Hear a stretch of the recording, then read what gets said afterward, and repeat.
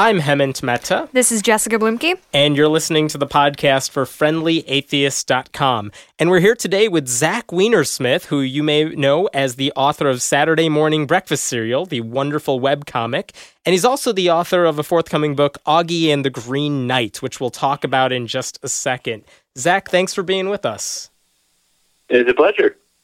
So I have to ask, how did you even get started? Because your webcomic is one of the few that I read on a regular basis. How do you even get started in something like that? Oh, man. I hesitate to give advice to anyone now because I did it so long ago, but I started what you might call the current run of the comic at least, say, 10 years ago, but really, developing some kind of skills maybe 15 years ago. And mostly it's just been trying to post a comic every day and hoping people like it. I wish I had better advice.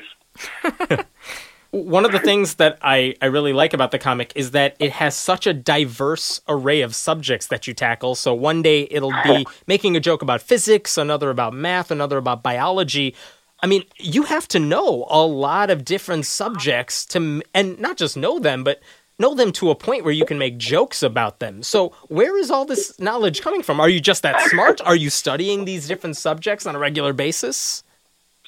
Well, yes and no. So one, I do cheat. I have a wife who's a biologist, and that helps with a lot. But I consider it my job to do nerdy comics. So nerds get mad at you if you're not accurate. In fact, I just screwed up yesterday on a physics joke, so I'm not certainly not perfect, but I do try to read a lot. I feel like that's my main job in the universe at this moment, is to intake information and spit out amusing observations. Well, I find in my personal experience that sort of the geek culture and the nerd culture, they tend to be very possessive of their subjects. Do you find, obviously you said you kind of had a blunder yesterday, do you find people get really up in arms when you mess something up? In my experience, I usually get the benefit of the doubt. I mean, now and then you get someone who's really angry, but usually people have been pretty nice to me. But I don't know. My general theory is on that matter is you usually get the audience you deserve. So if you're the kind of person who is, comicked about how everyone's wrong and you're right, you'll probably get an audience that feels the same way. So I feel like I have a fairly sympathetic audience that will gently correct me when I'm being stupid. I've got that experience too, writing for, Hemant and I write for the Friendly Atheist blog, and I always say, we have the best readers, and they're so supportive, and they'll come to your defense if somebody attacks you, but if you use poor logic or bad reasoning, they're on you. They won't let you get away with anything. It's made me a more careful writer. Yeah. That's for sure. Yep, that's good. What do you read for inspiration or just for fun? What other webcomics do you read? What other comic strips do you read, if any? I read comics by my friends, but actually, almost as a policy, I don't really read comics because I don't want to sort of be copying other people. I would like to try to offer a unique, as much as possible, unique comic. So I actually don't read comics very much at all. To be honest, lots of comics are for children and idiots. So one thing, I don't know if you ever see the comics pages, though, the ones that are still in the newspaper or whatever's left of newspapers these days, they're, for the most part, most of those comic strips, the ones that are syndicated, the ones that are more famous that people read every day, they don't really strike me as funny. And maybe that's just me, but they don't seem like they're that original, that unique, or that clever. Well, it's because you're a young, hip guy, Hemant. Oh, yeah, that's what I tell myself. Comics are for old people. Yeah. But what is it about those comics that makes them so appealing to the mass? What is it about those comics that are so appealing to the masses? And what do you think has been special about your comic that certainly draws a niche audience, but you seem to have a very strong fan base? Well, to answer this first question, my inclination with the Sunday comic page, or the newspaper comics, is the incentivization structure. This is a nerdy podcast, so I guess this is okay. The incentivization scheme is kind of crummy, I think, because it's very hard to break in. I mean, once you're in, newspaper editors don't really care about the cartoon section, so you're sort of in, and you get paid reasonably well if you're in enough newspapers. But also just in terms of distribution, if you are a comic on the Sunday page, you're bundled with a ton of other content. So one, you can kind of hide out if people aren't actually laughing out loud at your comics. But two, and this is the real bummer, is you can't do anything the least bit edgy or racy. I won't say maybe you can do the least bit edgy, but just the least bit edgy, racy, sexy content. Like everyone, when Boondocks was in the papers, that was considered super edgy, but it's not even close to anything on TV, Right. And so I think that's why you're recognizing that almost all of the comics, and there are exceptions, but most of the comics in the newspaper are these trite, banal, insipid, Hallmark garbage comics. I probably just insulted like 10 million people. But you know what I'm talking about. But the strange thing is you insulted 1 million people. None of them are the ones that are your fan base. Or we're listening to a podcast right now. So I got that going for me. I guess it's that there are some, Bill Watterson, I would say, was not the least bit edgy, at least in terms of the usual metrics for that, and he still did beautiful stuff. So it's possible. It's just not what you usually get, let's say. What was the second question was, what, do people read my comic? Well, you definitely inspire a lot of passionate fans, and I don't necessarily hear about those passionate fans of, say, Garfield or something like that. Wait, no, hold on. I really like Garfield. The passionate fans of Garfield are 10 years old. I think come to Muncie, Indiana with me. There's a mural of him. You're in with the wrong crowd. But in terms of my comic, I have no idea, honestly. It surprises me whenever I hear from someone who says, I've been reading your comic for 5 or 10 years or something, because the comic has changed. Like, I feel like every 2 years or so, it changes fairly significantly. And so it really surprises me that people do that. I wonder if part of it is they're just sort of, they're contemporary with me age-wise, and so they sort of grow up with me and keep reading, so maybe that's part of it. But I would say to the extent I feel I have any advantage over other comics is I at least feel like I try most of the time to be putting out content that I don't think other people could do. If I have an observation I think someone else probably has already made, I try to avoid it. I really try very hard to have new ideas. I often fail at that. I did a while back. I did a joke. I feel like an idiot saying this. Even I did a joke about T-Rex having small arms, and then I got informed by every paleontologist that that's like an insult to paleontology. They're like, of course, T-Rex has small arms. It's the oldest, stupidest joke. So heads up, the T-Rex small arms joke has already been taken. But I do try. I think that's the thing a lot of people skip. They want to try to do joke ideas that are familiar and will go viral, etc. And I think that's maybe a good short term, but in the long term, I do think you want to try to differentiate yourself. And so I do try to do that. What is it? One of the things that is really amazing about your work that I found is that you do your comic on a daily basis, and you put out a comic every single day, and then on the side, you seem to be doing, I don't know, it feels like 100 other projects. You're working on a new book. You're putting out a video with SMBC Theater or something. First of all, one, where do you find the time to do all this? And two, what is it that drives you to do so many different types of things? Because it's never just drawing, and it's never just writing. It's always something different. In terms of finding time, I should say we just had a baby 2.5 months ago, so time is drying up real fast. Congrats. But usually I do actually keep a sort of life schedule, like, a list of things to do during each day, and it's fairly extensive. I mean, I'm also a profoundly boring person. I think if I didn't have to, I would never leave my living room. I kind of just try to sit around reading books all day to the extent that I can. So that helps. But in terms of desire to do it, I don't know. I feel like people are very impressed by the daily comics thing, but I've been doing so long, it's like riding a bicycle. Or, like you see someone who can do an amazing trick, like someone who can juggle 5 balls, and it's very impressive, but it's like, once you can do it, it's not a big deal to keep doing it.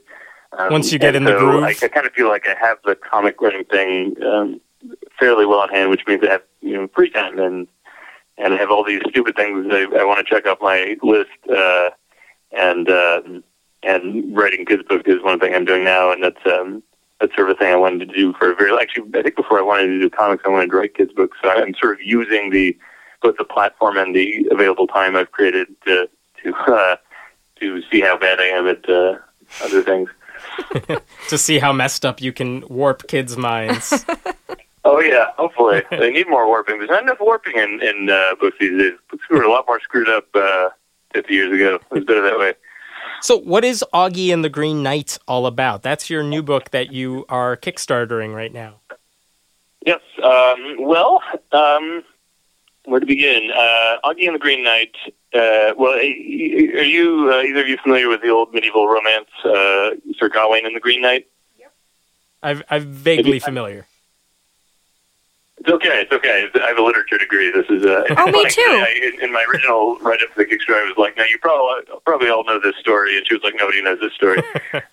So there's a very famous medieval romance called Gawain and the Green Knight. It's actually quite readable for I want to say 15th century story. And I'll give you the story in miniature just to not waste time. The basic story is King Arthur and his court are sitting around and for Christmas, I believe. And one day this giant green knight shows up and he says, "Let's play a game where one of you beheads me, and then later I behead one of you. That sounds fun." And Sir Gawain stands up and he says, "I'll be the one to do it." And so he cuts off the Green Knight's head, and then the Green Knight picks up his head and says, "All right, great," and then says, "I'll see you in a year at my place." And then the story is about Sir Gawain going to this other place and finding it, and I won't spoil the ending for you. But you see it's sort of a comedic drama story. It's very, very good if you can get past a little of the old-timey language. But anyway, so my book is a sort of retelling of that story with the injection of this character of a little, very rational, very scientific girl who sort of falls into this fantasy setting where there's this Green Knight who's on his way to go behead or get beheaded, and she falls into this situation where the Green Knight is going to behead Sir Gawain and doesn't understand why it's a problem because he might do that. And so the story is kind of, there's more to it than this, but the main story is her sort of trying to argue with him about whether it's okay to do this, and using a lot of scientific or rational or mathematical ways to discuss it. And is it intended to be, I know the story itself is just one, is it intended to be a series with this little girl, or is this just a one-off? It's intended to be a one-off, I suppose, although... So it's funny because I had this idea for this story maybe a couple of years ago, and I really liked the idea of retelling the story from a little girl's perspective, and but it definitely, it's written as if it's a one-off. I can imagine. I mean, this thing, I did not expect this project to do as well as it's done so far, and so now I feel like everything's on the table, and I've this book is kind of a book I in a big way wrote because I wanted to read it to my kid, and so if people seem to like it, and I still don't know, people are kind of going on faith with this project, but I hope they like it, and if they do, I think at this point be happy to write a sequel. But the original is not written as if it's like the adventures of this kid doing this one thing. It's meant to be a whole story with a beginning and a change in the outlook of the character, that sort of thing. But I wouldn't be averse to doing another one. So let's talk about the success of this. I mean, you had a Kickstarter goal of $30,000, and as we're talking right now, and there's still weeks left in your Kickstarter, it's already at $220,000. Yeah. What is it? Why are so many people giving to this project? Do you think it's because they support you? Do they really like the story? What is it that inspires this passionate fan base? Teach us the secret of your ways, please. I wish I knew. I mean, I have some thoughts, I guess. I just have a fan base who are nice enough to sort of follow. I think at this point people are used to me doing weird projects, and we do try to make sure they're always high quality, so that even if you buy it and it's not your cup of tea, at least I don't want you to feel like we're just shoving stuff off on you. So I think I hope we have a good track record, but also this one, from a business perspective, has some nice hooks on it, which is. As I noted on the Kickstarter, at least as far as I know, there are not a ton of stories that have the kind of female protagonist I would like to read to my daughter about. That is, even the good ones, even the characters who aren't completely helpless do tend to be academic rule following types. There aren't. a lot of sort of adventurous girls. I feel like the one thing I feel like I almost never see is a female lead who's okay looking stupid. Like trying something and making a mistake and feeling ashamed and getting back up. I feel like even you get good characters like Hermione Granger, say, but they're the ones telling the boys, now calm down and relax. And I wanted to write a girl who was not just smart, like had read books, etc., but who could get into trouble. I thought I hadn't read much of that, and it sucks. It was a bummer because I love old Victorian adventure novels, and this isn't quite in that vein. But it sucks because I have all these books I love that I probably can never read to my daughter because they're Victorian, so they're chock full of racism. So I kind of wanted to bark up that tree a little to sort of recreate some of what I like about those stories without them being full of racism and sexism and a little anti-Semitism and nationalism and gotta love those anti-Semitic children's books. Yeah, it sucks, doesn't it? How does having a child? I mean, it's only been a couple months, but how has that impacted sort of the work you do? Has that influenced any of your comics at all? Is that going to change the type of work that you do? Are you going to focus on more children's work now? In my main comic, I definitely sort of, despite myself, find myself doing more jokes about parenting and about kids. But I'm adamant that I'm not going to start doing cute comics. I refuse. But so that hasn't. I feel like I haven't softened, which makes me feel good because I talk to a lot of dads who are like, "Oh, there's some stuff I don't like to joke about anymore," and I guess I don't feel that way. I think it's still funny. But I do, I do want, even if we don't do a sequel per se to this book, I have a couple other projects. I kind of it's probably just crazy parent stuff, but I'm like, I really want to write a lot of little girl hero books because there just aren't a lot of them. And it drives me nuts when you read, it's not so bad right now because she's 3 months old, so all the books, her books are like 10 words long, so there's not a lot of space for them to be asinine. Although some of them, they get there. But it really drives me up a wall. You read these adventure books, and they almost always have a girl character who's just passive, and it kills me. And I'm like, it all seems much more urgent all of a sudden. So I'm sure that'll be something I work on. I feel like recently there's been kind of that uprising of people criticizing Disney princesses, which is something I was just talking to a friend of mine who has a daughter that, it was never something that occurred to me when I was a kid that Snow White had absolutely no faculty unto herself. Like, everything that happened to her happened because something else happened. And I don't know, I read all the Disney princesses and watched the movies growing up, and I don't know, I wonder how much does that really affect us? And I'm not saying it, clearly, I'm sure it has a larger cultural effect on us all, but as individuals, I wonder how much of an effect loving Disney princesses had on me.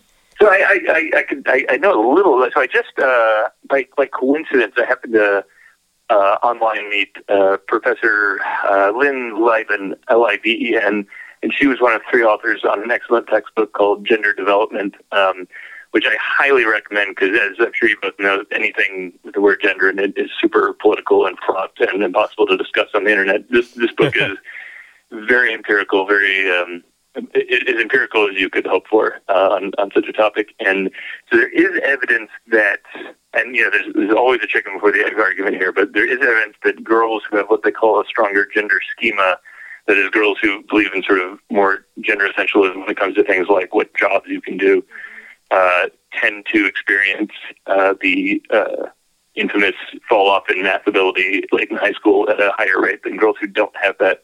Now, whether that comes directly from Disney princesses, I don't know. But so having read that, it made me sort of concerned, to make sure. I mean, for whatever I do, I don't want my daughter to think that jobs or occupations or hobbies or whatever fall along gender lines, at least in a biological sense.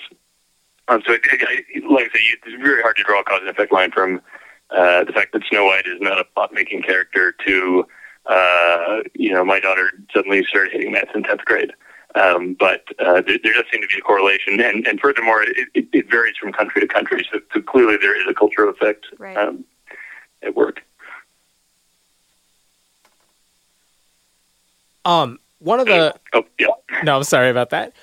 One of the questions that, since you're talking about math, I think at one point, and I don't know if you still do this, you had a website where you were kind of explaining calculus concepts, and it wasn't funny. It was actually, you were explaining calculus concepps. Where was that coming? Was that for you? Was that for an audience? And what was the purpose of that site? So, yeah, I actually, I'm hoping to get back to it. Things got a bit derailed with this whole baby thing, and you know, my wife's an academic, so we move a lot, so I got a little behind on it, but I was really enjoying it. So I don't know if you know my academic history, but I have a degree in literature, and I decided years later to go back, long story short, to get a degree in physics. I got a little less than halfway through, and then all of a sudden comics were doing well, and I was like, you know, I need to do the thing that pays money. Right. Because I like eating and not dying. And so those are important values for me. It's always a good way to live your life. I quit, but I figured I could self-teach on the side. And so I ended up doing all these other projects, and I kind of had to set it aside, which was a real bummer because it really makes me happy to do it. And so finally, I guess where I was getting back to it, but I was like, you know, I learned calculus in college, but I didn't feel like I learned it super rigorously. And I feel like the acid test of whether you know something is whether you can explain it. And so I thought, well, what I should do is force myself to, you know, read a chapter, but then you have to explain it to somebody through a blog. Mm-hmm. And I figured, you know, it's probably good. I'm sure it's good to do just for myself, and that was the main reason I did it. But it was also, I do think some people benefited from it. It was also good because I would explain something and think I was pretty smart, and then someone would be like, "No, you're wrong. You got it exactly backwards." So that was useful. So it was just, it was actually really nice. I even had a couple times. Actually, this is such a good nerd story. I was at a party at San Diego Comic-Con, and a guy was there with his husband, and he was just there. He wasn't like a Hollywood guy or anything. He was just there, like I said, in support because it was neat. He was a med student. He said the one thing that was giving him trouble was trigonometry. And because I had actually gone back and gone through trig, which I sort of understood superficially the first time, I said to him, you know, the big trick is that there's only one trig function, and it's called sine, or it's called cosine, or whatever you want to call it. But there's only one trig function. Everything else you can derive from the one thing. And he was funny because I feel like I've never done anything worthwhile to humanity at a San Diego Comic-Con.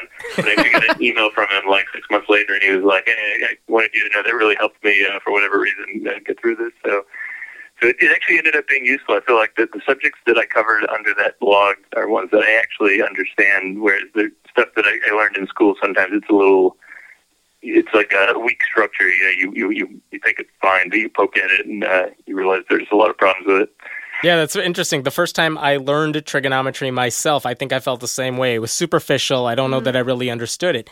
And only in the past few years of literally teaching trigonometry to high school sophomores. And actually, I used that exact same thing you were saying, where, no, this is the only trig function you need to know. Everything else is a derivation of that one. And really focusing on that understanding. And it seemed like the students picked up on that as well. Well, I think sometimes you don't... I agree, yeah. Oh, go ahead. Oh, I was just going to say, I think sometimes you don't know what you know until somebody asks you the right question. This is completely different from math, but I used to teach horseback riding lessons, and these kids would ask me these questions, and I would have never come up with this thing to tell them. And they'd ask me, I was like, oh, I know all of this stuff. It just took people asking the right questions or putting it in the right way to make you realize what you know. I actually now ask my students on their exams, like, don't just solve this trig problem.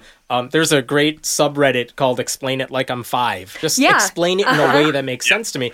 And I literally ask them, like, there's some 8-year-old who says, you know, sine of this angle is 1.5. Tell me why, if that kid is right or wrong, and if it's wrong, tell me why. And they have to explain, like, why that answer can't make any sense. And I think I've learned more from their responses to that about how well they understand the material than anything else I've done. Well, that's like when I was younger and studying math in high school or junior high before that, and they would always say, show your work. And I didn't, at the time, it wasn't explained to me why showing my work isn't important, but now as an adult looking back on that, it's like, of course that's much more important than getting the right answer is how you did it. Do you feel, Zach, that the calculus that you were explaining has stuck with you then? I think so. Yeah, definitely. Well, especially, it's like with that sine thing, like, if you tell someone everything is fine, it doesn't actually. It's not in a certain sense new information. It's just kind of a different way of thinking. Like I feel like as a student, you're like, oh, so there aren't 6 things. There's one thing, and it's sort of relaxing. I feel like stuff like that. Like I feel like I didn't used to have a sort of sense of Euler's constant. Euler's E.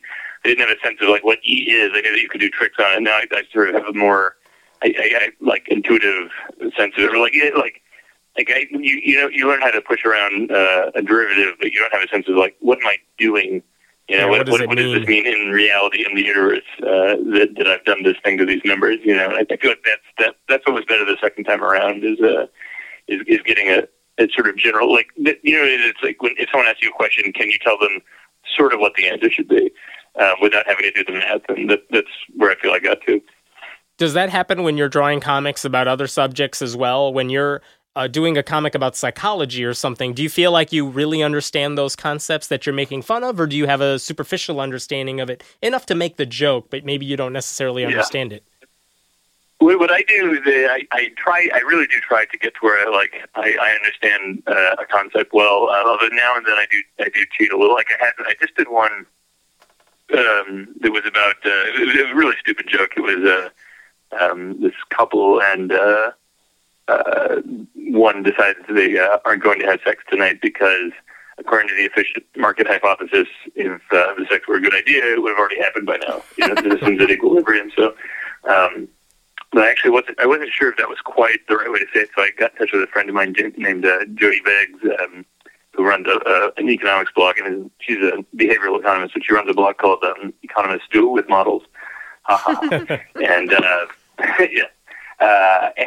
But so she changed the wording a little for me so it was more accurate, and so I do it when I'm really far afield from stuff I think I know about. I do try to bug someone. The only problem is it's the moment you bring in someone who's an expert, you're asking for them to be like, well, you need to add 14 more words here to clarify the joke, and then you're in trouble. Fair enough. Yeah. So what are your upcoming projects? Now that you're, once this next book is done, are you going to continue with more children's books, or are you going to try to do something different and then come back to the books that you want to write? I'll tell you what I can tell you. I have a lot of projects. I don't like when something's really tenuous. I don't want to talk about it because it might never happen. But stuff I am definitely doing. We are holding 2 festivals of bad ad hoc hypotheses in October this year. Which should be pretty fun. What else am I doing? I am working on some more kids' books, but it's a little too up in the air to say. Mostly I'm trying to get into prose writing projects, and I like comics, but I'd like to explore some more long-form narrative stuff. Very cool. Well, Zach, thank you so much for joining us today. You could find Zach. Zach, what's the exact title of your URL so we get that right? It's SMBC-comics.com, SMBC-comics.com. Awesome. And you can support Zach's Kickstarter for Augie and the Green Knight. That's going on until July 2nd. Once again, I'm Hemant Mehta. This is Jessica Blumke. And this is the podcast for FriendlyAtheist.com. If you like what you're hearing, feel free to go to patreon.com/Hemant, that's He-Man T, and contribute if you like what you're hearing. Thanks so much. And Zach, thank you again for joining us.